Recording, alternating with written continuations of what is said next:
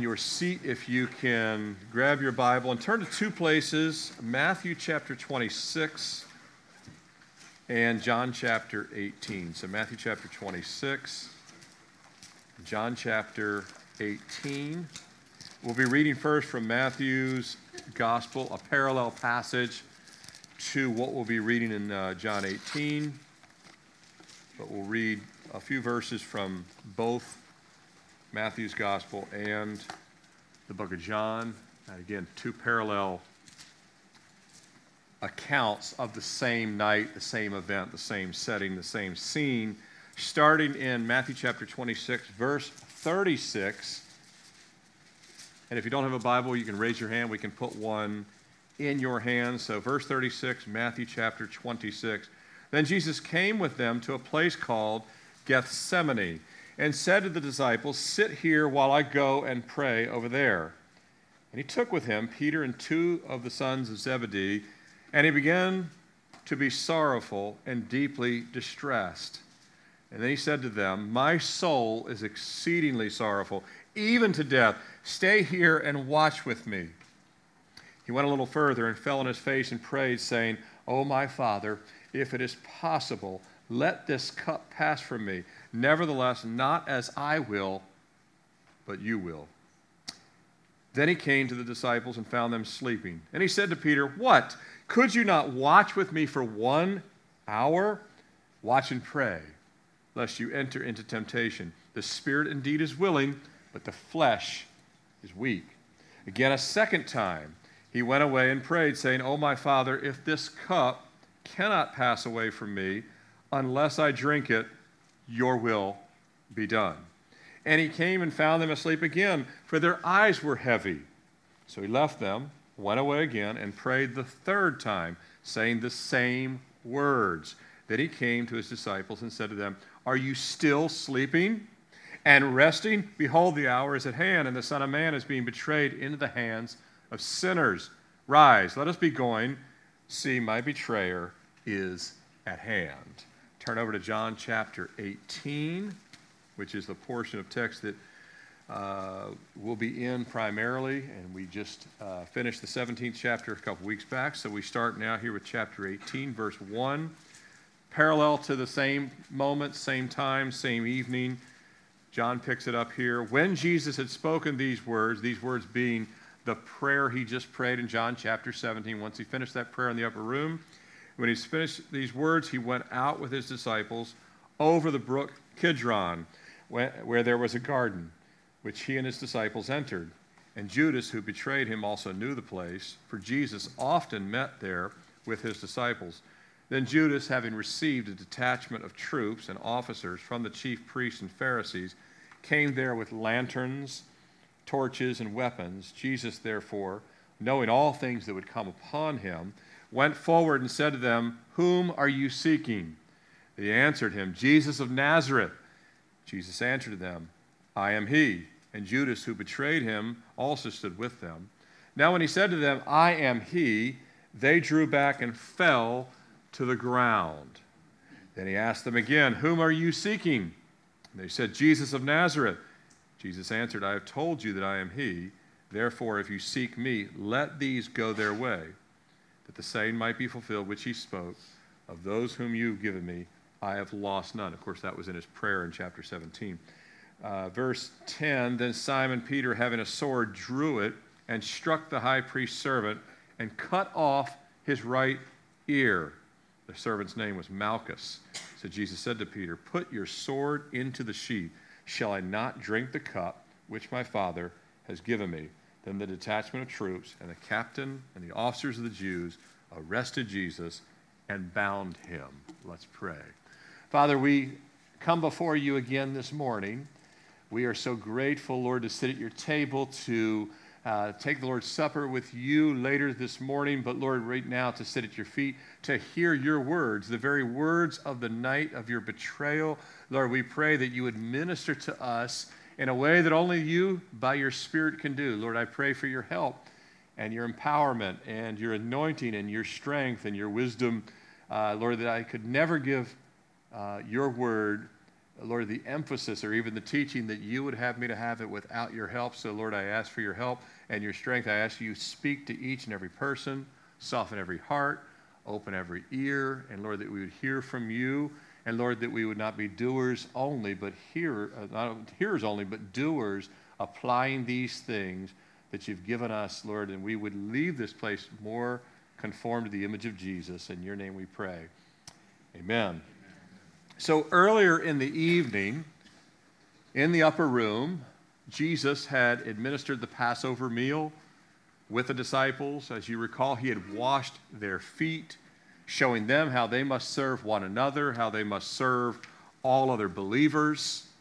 Shortly after this, Judas, he left the room to finalize his betrayal of Jesus. Afterwards, Jesus began to explain that he would soon be leaving to return to his Father, but that he would someday be bringing them to be with him. In the meantime, he promised to send them the Helper, the Holy Spirit, the one who would be with them and in them to help them and us be witnesses of Jesus. He taught them to abide in him. And in doing so, they would bear and we would bear much fruit. There's no other way to bear fruit unless we abide in Jesus. And in doing so, we become more like the character of Jesus, but there's also the fruit of new souls and new disciples coming to faith in Christ, just as they had done. He had foretold them there in the upper room that resistance, persecutions, difficulties would come their way. But not to be afraid. Why did he say? Because he said, I have overcome the world. It's great when you're watching the news. Just remind yourself, hold on. Jesus has overcome the world. Jesus has overcome the world. Say it to yourself tomorrow on the way to work and you're in traffic. Jesus has overcome the world. Lastly, he prayed for his own next steps and the coming hours and days that he would face, but also the years the disciples would continue in the world, that they would be unified, that they would be one, just as the Father and the Son are one, and that their lives would testify to the life and to the truth of Jesus, that the future generations, which would be us, that we would believe in Christ because of their belief and their faithfulness, even the scriptures that they would write, which we're reading this morning. And that the Father had kept them, that he would keep us. And now, as Jesus has left the upper room, he's now walked outside the walls of Jerusalem. He's crossed over the brook Kidron, which lies between the Temple Mount and the Mount of Olives. And he's gone into the Garden of Gethsemane. And as Jesus enters the garden, he knows that he will not be leaving the garden in the same manner that he entered. Nor will he be leaving that garden with the disciples, though he's entering the garden with the disciples. If you're taking notes, you see the title up there on the screen, What Began in the Garden? The Arrest of Jesus in Gethsemane. About 4,000 years earlier than this night in Gethsemane, so go back 4,000 years from the night of Gethsemane, God had created and placed Adam and Eve in a different garden, right? There, they knew the will of God. They had the command of God that they could eat anything they wanted in the garden. Anything they wanted, but one tree. The tree of the knowledge of good and evil. And you know what happened. They chose to ignore God's will, God's command, God's provision of really anything that they wanted. And they did precisely the opposite of what God told them to do. But on this night, unforeseen and unrecognized by the disciples until later, Jesus, who is referred to in the New Testament in the book of 1 Corinthians chapter 15, verse 45, Jesus is referred to there as the last Adam. Are you guys familiar with that term? He's called the last Adam. And by the guidance of the Father, Jesus places himself in a garden. But unlike the first Adam, he's going to fully yield to the will of God and do exactly what the Father commands. Amen? It's not going to be a mistake in the garden. It's going to be a reversal. And what begins here this night in Gethsemane, in this garden of olive trees, that's what it is, will be completed in another garden 3 days later. Remember, the woman comes to the tomb and she thinks he's the gardener, right? So another garden 3 days later, just a short walk from the Garden of Gethsemane, everything will be completed. And all of what commences on the night of Gethsemane, what begins, is going to reverse everything that went wrong in the first garden.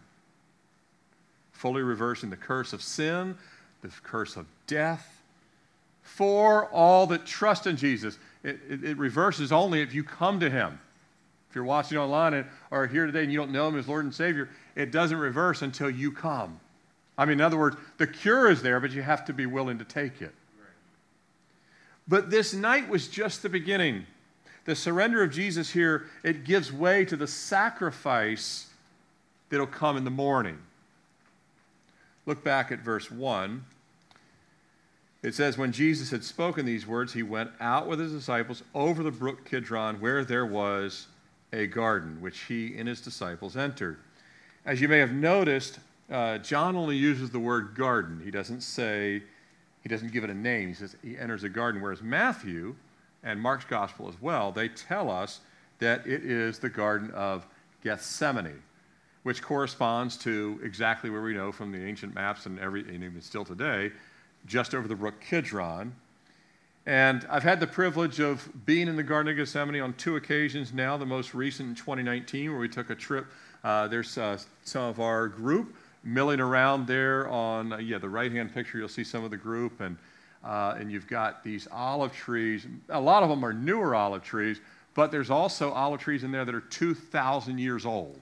In other words, there's olive trees in the Garden of Gethsemane today that were there when Jesus was there, or right around the same time. But we know that as Jesus entered the garden, that it was both an ordained and yet agonizing visit for Jesus. And it was not only a place of his prayerful surrender to the Father's will, but also his surrender to those who had been conspiring for quite some time now to kill him. And as Jesus entered the garden, we know from other gospel accounts that he came there to pray and to be strengthened by his Father. He just prayed in the upper room, but he's there to pray again. He went from prayer to prayer. What does that tell us about our life? He went from prayer in the upper room to prayer in the garden. You need to go from prayer on Sunday to prayer on Monday. And from prayer on Monday to prayer on Tuesday. That everywhere you go and how you live, if Jesus prayed from place to place, you and I need to pray from place to place. But he went there to be strengthened in prayer by his Father, but also to be strengthened for just the excruciating hours to come, but also to pray with the disciples. And also, he went there to wait. Not a long time, because his captors would be coming soon, but to wait, and for his disciples to wait for him while they don't even know what they're waiting for. He knows he's waiting for Judas to come and him to be arrested, but they were to wait with him in prayer. Now, the word Gethsemane, if you've ever I wonder what that means, Garden of Gethsemane, it means olive press. The word Gethsemane means olive press, and so I put up on the screen, there's a couple of olive presses. The gray one there is an ancient one that dates back a couple thousand years. It carved right out of stone. And then there's a one that's kind of a remake, newer model, but you can kind of get the point where you just take these big, heavy stones and you have a log inside the wheel of a stone and you push it around. This is the kind of stuff that, remember in Samson, when he was captured and they gouged out his eye, he basically was grinding a millstone, which is similar if you're grinding a grain or corn. But here, you're actually using that massive weight of the stone. You put the olives in there, and you press the seeds where the oil is, and to press the oil out of those seeds, and then you get that precious olive oil that comes out that was essential to lamps and medicine and perfumes and all kinds of things. It was sold from Israel all over the world to the Roman Empire. And so this is what was in the Garden of Gethsemane. There was definitely olive trees, of course, but there was also an olive press, hence the name Gethsemane, or olive press. Now, the Mount of Olives, which I've also put on the screen, I took this picture, this one I took in 2019. We were there. We're down on the south, near the city of David, and the kind of the south end of the city, looking back to the east, looking to the northeast at that point of the Mount of Olives. And you see the Kidron Valley kind of runs between. You got the Mount of Olives there in the looking east, and then the Garden of Gethsemane is on the Mount of Olives, but it's at the base, or at the north. It would be at the northwest corner of the Mount of Olives. The mountain was given its name because the Mount of Olives in those days was covered with olive trees. There was a few bare spots where you could sit, and the disciples, remember, they're sitting there on the Olivet Discourse, and they had a place to sit to look down at the Temple Mount. But for the most part, the entire Mount of Olives was covered with olive trees, hence the name, the Mount of Olives. And the olives and the olive oil were all harvested from the trees on this mountainside there. At the base of the mountain, right down there in that northwest bottom of the mountain, it was both a garden and John says Jesus went there often. It would be a place, a working olive press where they really would be pressing olives, but there's times when the olive press, at night, there's none of that going on, and it would be a peaceful place for Jesus to go. It's kind of like us going to Maymont, or if you're in New York City, Central Park. It would be a place that, because the beautiful trees are there, and a place of quiet, and the birds just chirping and stuff like that. So there's times when it's operational, there's times when it was quiet, and Jesus would take the disciples there, converse with them, and no doubt pray with them and things of that nature. But Jesus was, this night, entering a place that was perfect in the name. He was entering a place of pressing. It was an olive press where the oil is pressed out, and Jesus was entering. His spirit was pressed with the weight of the mission that only he could complete.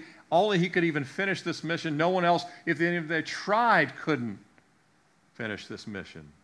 And none of us can comprehend the weight of the universe upon him that he was facing.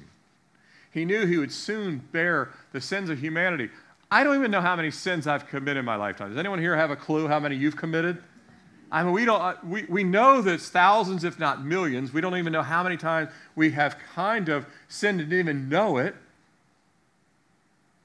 Jesus was taking all the sins that every single person from Adam till right this moment has ever lived. We're talking about trillions of sins that he was going to take upon himself. And as we just read, that Matthew recorded up on the screen in Matthew 26:30, this is what Jesus said. We just read it. My soul is exceedingly sorrowful. He tells this to the disciples, even to death. Stay here and watch with me. It was so heavy that most of us would have died under just the weight of the pressure that night. I mean, we would have just collapsed. This is where it's good to have a sinless Savior, where he has a fortitude that's beyond our comprehension. But he takes Peter, he takes James, and he takes John. And he asks them to watch and pray with him. And he goes a little farther from where he has them stop. He says, you guys right here. And he goes just a little bit further. And we know from the text that he fell on the dirt ground there. He fell on his face before the Father. They apparently don't last long before they're out like a light. Jesus, during the same time that they're sleeping, in verse 39, Matthew chapter, again, we read the parallel passages because John picks it up a little bit later. John picks it up with the soldiers approaching. Matthew picks it up even before that.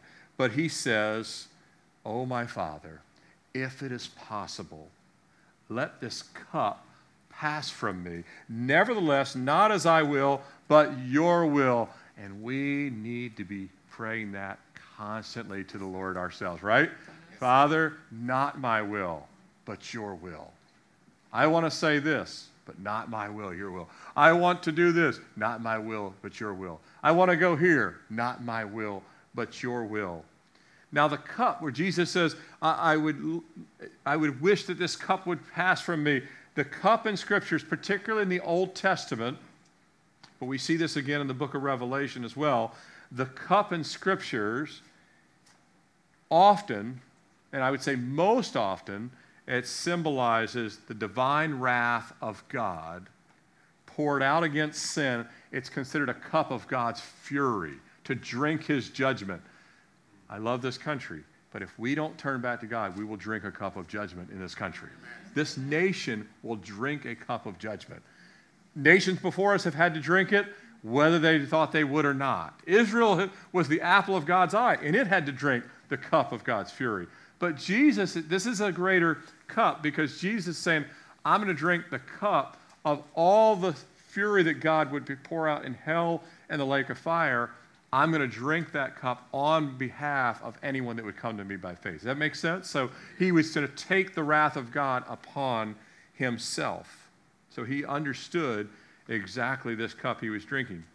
Jesus would drink this that should have been poured out for us, but will be poured out for him. Now, in this intense prayer, his surrender to God's will is not new.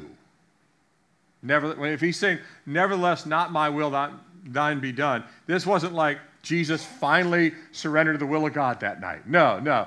This was not a new prayer. It was rather affirming what he had always come to do from the very moment he arrived in Bethlehem. Every day he was submitted to the will of God. Every day he was affirming that his will, so his whole life had pointed to this. During this agonizing time in the garden in prayer, Luke, who writes the Gospel of Luke, he also writes the book of Acts. Luke, as most of you probably know, those of you online, Luke was a physician. He was a doctor. He'd come to Christ but continued to practice medicine as best we can tell. He tells us, because Luke was a physician, Luke does several things in his gospel. Because Luke was a physician, he records more of the healing miracles than any other gospel writer. Like John used the word love more than any other writer, Luke records more of Jesus' healing ministry than any other writer. Luke was fascinated by healings because he was a doctor, and there were so many people that Luke couldn't heal. He's like, Jesus did it again. He did it again. I couldn't heal this person. Jesus healed another one. And so Luke was fascinated by that. But he also, as a physician, he noticed things or made note of them. And this particular night, the pressing was so intense that Luke tells us that Jesus sweat, the capillaries burst, and he sweat great drops of what? Blood. His blood, far more valuable than the precious olive oil that was pressed in that garden. A little less than a week earlier, you guys remember Jesus went to Bethany at the house of Mary. There was a container of alabaster. Well, the alabaster was the container. Inside the alabaster container was oil of spikenard. Remember, she broke the container and poured her life savings on Jesus. It was like over $50,000 in value in today's money, and a little bit of spikenard oil. I had heard this recently, listened to another, and I went and researched it myself, and sure enough, I didn't know this, but the spikenard oil that comes from the mountains of northern India, comes from the Himalayas there, and they would come across the spice trail all the way and bring it to, all the way dating back to the days of King Solomon and David. That spikenard oil, do you know what the color is? Red.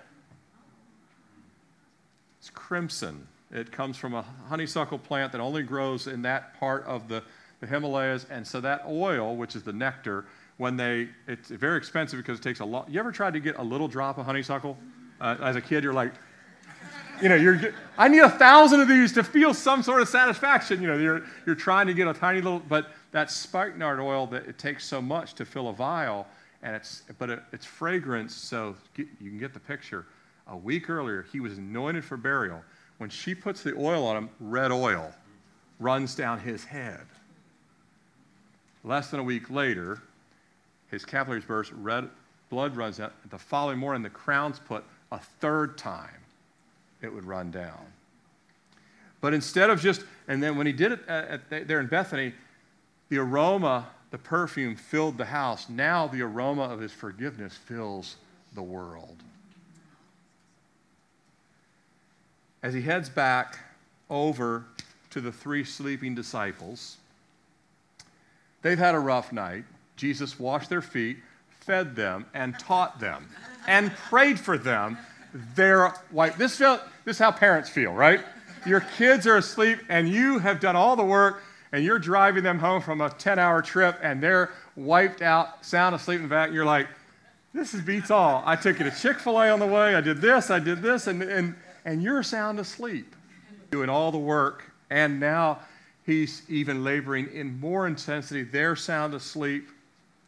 He chastens them that they were not able to watch and pray for even 1 hour.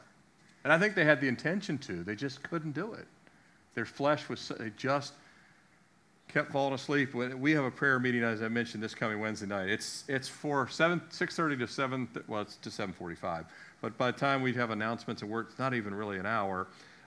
We have the Ananias House Prayer, which really is exactly an hour, from 11 a.m. to 12 next Saturday. And just click the video link. If you've not been to one, please, you will be blessed. And God will love seeing you pray with the people from the Middle East that will be doing that next Saturday. But Jesus is still asking the same question. Can you pray even 1 hour? In your personal life, in corporate prayer, he's still asking the same question. Can you even pray? Now, that doesn't mean he's always asking us to pray an hour. There's lots of days that I can't pray for an hour. But there's days I can. And there's days that but I want to pray throughout the day, but you have a prayer closet. You have times that you're called to pray with the body of Christ. But he's still asking us the same thing. Come to me, commanding us to come to him and pray. Now, he told them in Matthew chapter 26, verse 41, remember what he said? We read it earlier. Watch and pray lest ye enter into temptation. The spirit indeed is willing, but the flesh is weak. You ever been really willing to do something, but you can't get the gumption? But you really deep inside, I really want to do this. Yes. But then you look back a couple days later, I didn't do it. I had a desire to do it. I thought it would be a great idea. I think I would really be able to serve this person or go here or go on this mission trip or whatever it may be. Now, it's not a sin to be tempted. We're all tempted. Jesus was tempted for 40 days by Satan in the wilderness. He didn't flinch, didn't give an inch, didn't give a centimeter. He did not sin. We probably would have all failed within day 1. But he never, ever yielded to temptation. It's not a sin to be tempted. Now, it's really dumb to put ourselves into temptation. So we should do our best to follow the Lord and say, Lord, I want to avoid areas of temptation. It's not a sin to be tired. We have limitations to, these human flesh bodies that we have. We do get tired. We have issues of fatigue. So we know that we're going to have temptations. We're going to have times that we're tired and fatigued, and we might think that because we're tired that God really doesn't want us to do this, that, and the other. I've explained this many times, especially when I've gone to prayer meetings when I know that I'm exhausted and I might have had a bad week. Like, Lord, I prayed a lot yesterday, and but then God reminds me, but you called the prayer meeting, so I got to go. So yes, I did. So but I'm exhausted. You're going to go anyway, and I'm going to give you the strength that I have, because God has an unlimited reservoir of strength. But here's the thing. If we know that temptation is going to come our way, and it does, and we know we're going to get tired, and we will, it is foolish not to pray for God's help, right? He's like, pray that you don't, that's what he says. He says, pray that you don't enter into temptation. Also understand, Jesus is telling you, your flesh is really weak. You're going to collapse without my help. So you need to be praying. He's telling them in advance. Now, this will really resonate with them later after he goes back to the Father. They'll know they need to rely on prayer. They can't just fall asleep anytime they want to. Sometimes they might have to say, I'm going to stay up a little longer and get on my knees and pray. But it's only God's help that can overcome our weaknesses. Amen? We all have weaknesses. Only God's help to overcome. And the Spirit is greater, the Holy Spirit is greater than our weaknesses, which is great to know. I never forget. I believe it was Dr. Charles Stanley who was I think he told this story where he was talking about he met this missionary lady that he and the church there had been supporting her for years, and she was older than him, and I think he was already in his like 60s, and she was like in 80s. And I've told this story before, but when she came off the plane, and it was like she'd got off like a 17-hour flight, and she's older than him, and she's got this huge radiant smile, and he's hardly keeping up with her, and he said, "How are you doing this?" I'm like, he goes, "I've had a long week, and I'm exhausted, and you've been on the mission field, you've been sick over there, you've had all these trials and things, and you are bounding with energy, and you get a big smile." She goes, "Oh, that's easy. The joy of the Lord is my strength." And I get it from praying to God and talking to Him and all that stuff, and so she goes, "That overrides my physical." It's something, I'm paraphrasing, but something along those lines. And I'm here to tell you that God wants to show up in our lives with that kind of energy, strength, and power, but it only comes if we say, "Lord, we're going to yield and we're going to become people of prayer." Just to start to say, "Lord, I'm going to talk to you and find my source of strength from you." Now, Jesus leaves and prays a second time. So they fall asleep the first time. He leaves and prays a second time. He comes again and he tells them to wake up and start praying. Comes back, they're asleep again. Another garden failure. Like the early garden, not as bad as the early garden failure, but still a failure. He goes and prays a third time to the Father before he wakes them this third time, because the third time he wakes them, Judas is on. He can see Judas and the officers coming, and they're approaching with the soldiers. This is where John picks up his account in chapter 18. Now, Jesus, as Judas and the soldiers are coming towards Jesus, they're entering into the garden themselves, coming out of the city walls, right into the Garden of Gethsemane. He knew how the entire night was going to unfold. He already knew everything, every millisecond was going to happen. But Judas, who each one of the four writers refer to Judas as one of the 12.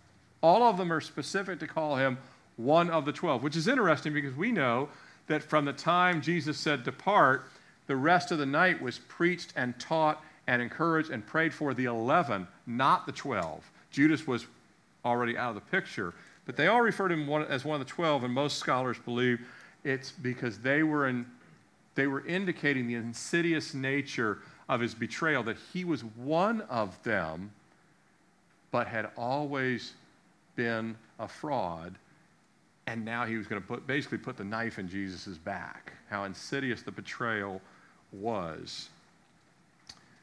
And he comes towards Jesus. The officers and the soldiers, they're carrying torches, they're carrying lanterns, because here it's dark in the middle of the night. Matthew tells us, as Judas approaches Jesus, Matthew tells us that Judas's first words to Jesus are, "Greetings, Rabbi," or "Greetings, teacher."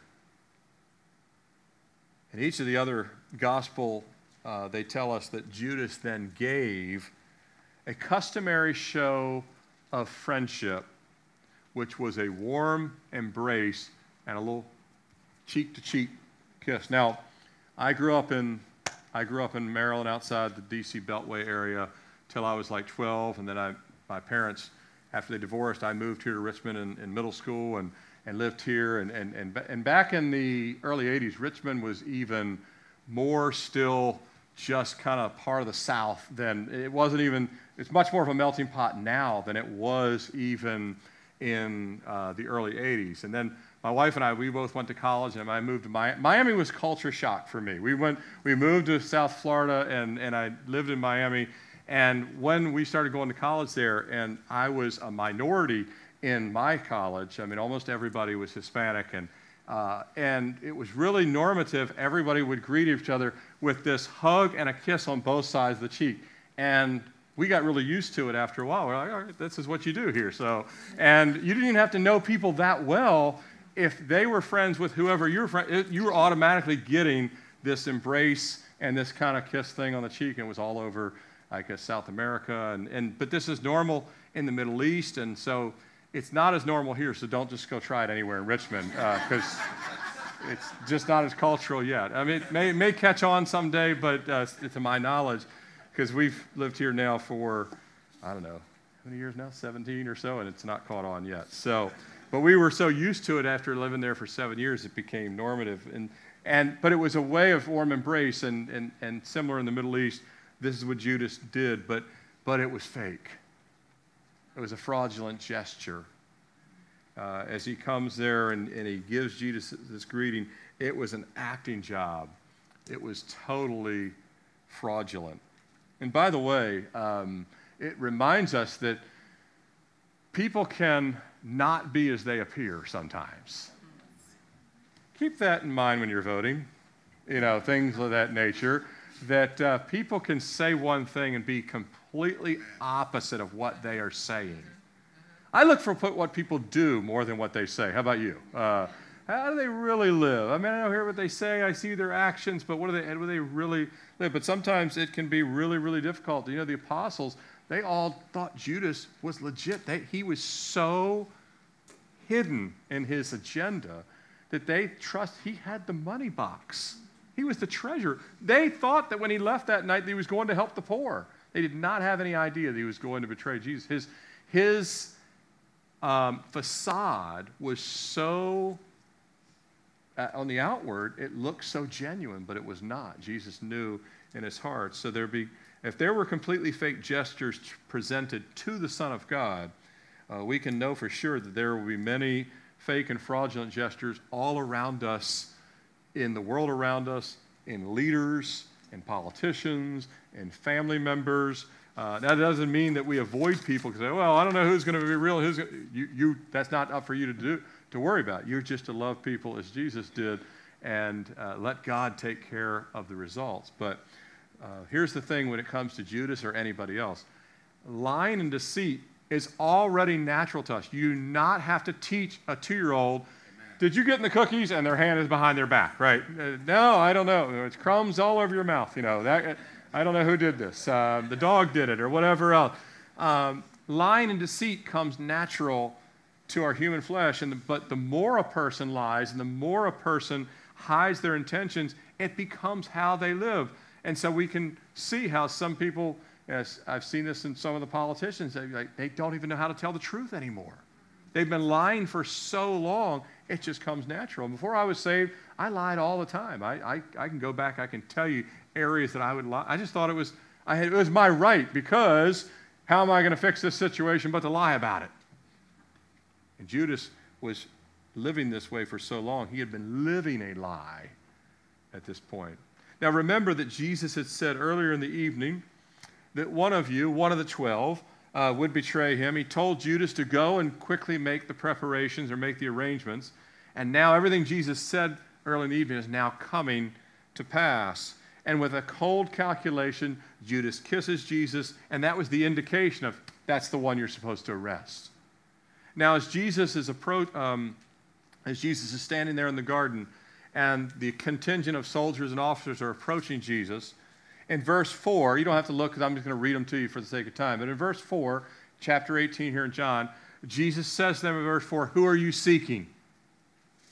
And they respond in verse 5, "We're seeking Jesus of Nazareth." Now, this is the way I read the text and the timeline. It appears to me that Judas is with them. He comes out of their group and gives Jesus the embrace and the greetings, Rabbi, embrace and kiss. But it appears that he steps back in with the officers after he does, which makes perfect sense because that's really the group he's with now. Yeah. He's with the group opposed. He's not with the 11. He's one of the 12, but he kind of steps temporarily, kisses Jesus, and steps back, and he is with the officers. He's with the soldiers. But as he steps back, and he's now standing with the chief priest officers, and Jesus then responds by saying, they ask him, "Who are you seeking?" They say, "Jesus of Nazareth." He says, "I am he." At this point, the entire troop falls backwards to the ground. Can you imagine the scene? They're holding torches. They're holding swords. They have gear. They are all there to arrest Jesus. Jesus says, "Who are you seeking?" Jesus of Nazareth, "I am he." And the first time he says, "I am he," they all fall to the ground like you've rolled a strike with bowling pins. I mean, they've got fire on there. I don't know. Leaves catch fire. If you've got, you can just see the scene. I've never really seen this redone by Hollywood movies. This is an amazing moment. Jesus says, I am he. And everyone falls to the ground. Gear goes everywhere. Things are dropped. There is zero doubt at this point.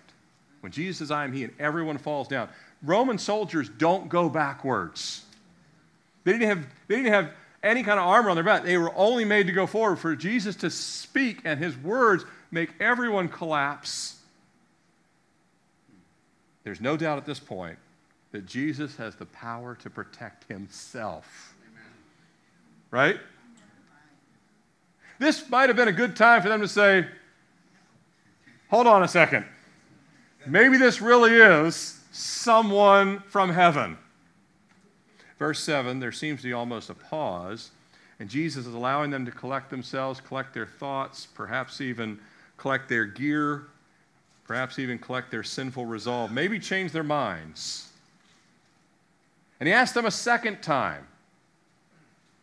And after collapsing to the ground, this would have been a great time for them to say, never mind, we were here to arrest you, but you just said, I am he, and we collapsed to the ground, so that's kind of our clue that you have authority over us. But they don't.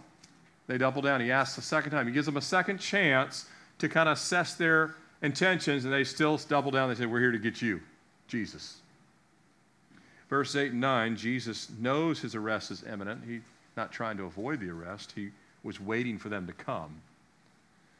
Affirms again that he's the one they're looking for, and some scholars believe that in light of the fact that he just said, I am he, and they all collapsed to the ground, that Jesus was not petitioning them to let the 11 go. He was telling them, you will let the 11 go, and just take me. That may be exactly the case. We don't know. But as he prayed, he said none of them would be lost, except for the son of perdition, that the scripture would be fulfilled. But he also told them that they would all be scattered, and this is where the scattering will start. As Jesus will be taken away, these guys, Peter will kind of follow him up and try and get close. John will follow. The others kind of vanish. Eventually, they all scatter. But the scattering begins at this point, or soon after this point. Then, but Jesus hasn't been arrested yet. They're now coming towards him to arrest him. And as they come now to grab Jesus, Peter springs into action. Peter's a man of action. He grabs his sword. Even seeing that Jesus just spoke and they fell down, he's like, I got your back. And Peter takes a home run swing at the high priest's servant, his personal assistant, and we know no doubt he's going for the head. John is the only gospel writer to tell us the servant's name is Malchus. Everyone else tells us the chief priest's servant. Malchus, in all likelihood, is doing what any good boxer would do when a stiff jab or right is to move out of the way of it. He's trying to avoid the sword that's really aimed for his neck.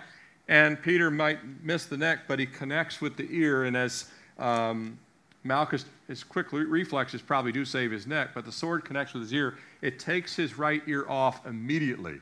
It's a sharp sword. All the writers record this. All four Gospels say that his ear was sliced off. Luke tells us, Luke the physician again, Luke's the only one that says, but wait, it got put back on. Immediately. The other gospel writers say his ear was cut off and they move on. Luke says, no, I'm a doctor. This is the amazing, y'all got to hear this. Jesus picks up the ear. Luke's the only one that tells us this. That this is the fastest, most amazing surgery ever recorded. You know when you see the healers on TV, you're like, I'll believe y'all when I see someone who comes in with one leg, walk out with two. That's when I'll finally realize that you guys might have the healing power that you say you do. Because if you tell me you healed a person with migraines, I can't see that. But if I see that they came in with one leg and walk out with two, that's the kind of stuff Jesus would do. Here's an ear on the ground, now it's on your head, everything's healed. That's what a healing looks like. But keep that in mind for next week, because you got to be wondering what Malchus is thinking the rest of the night. It's the high priest assistant. Why doesn't he weigh in? We'll get to that next week. Here Jesus tells Peter, though, to put his sword away. Luke records him saying, permit even this. Matthew gives us this eyewitness account. It's the famous words. If you've ever wondered, but where did Jesus say he could call the angels? Here it is in Matthew's Gospel, 26, verse 53 and 54. This is where Jesus says, to everyone's hearing, not just to Peter. All the guards, everyone there heard it. Do you not think I can pray to my Father, and he will provide me more than 12 legions of angels? How then could the scriptures be fulfilled that it must happen thus? He's not trying to assert his authority or ability to get out of this jam. He certainly could. 12 legions is, a Roman legion was 6,000 soldiers, so that's approximately 72,000 angels. Not that he needs any. One angel can destroy the world. 72,000 is massive overkill. So he didn't even go with the millions that he could choose. I'll just give it 72,000. That would enough to incinerate the universe. Angels are quite powerful. But Jesus has not come to be delivered, but he's come to surrender. He didn't come to be delivered. He came to surrender to the men determined to murder him, to the will of his Father. And in verse 11, he mentions the cup again. He says, this cup, the cup of judgment that's to be poured out, mentions it again to the disciples, that he has to drink this cup. It's the whole reason he came. When you think about Christmas season, Jesus came to drink the cup. That's why he came.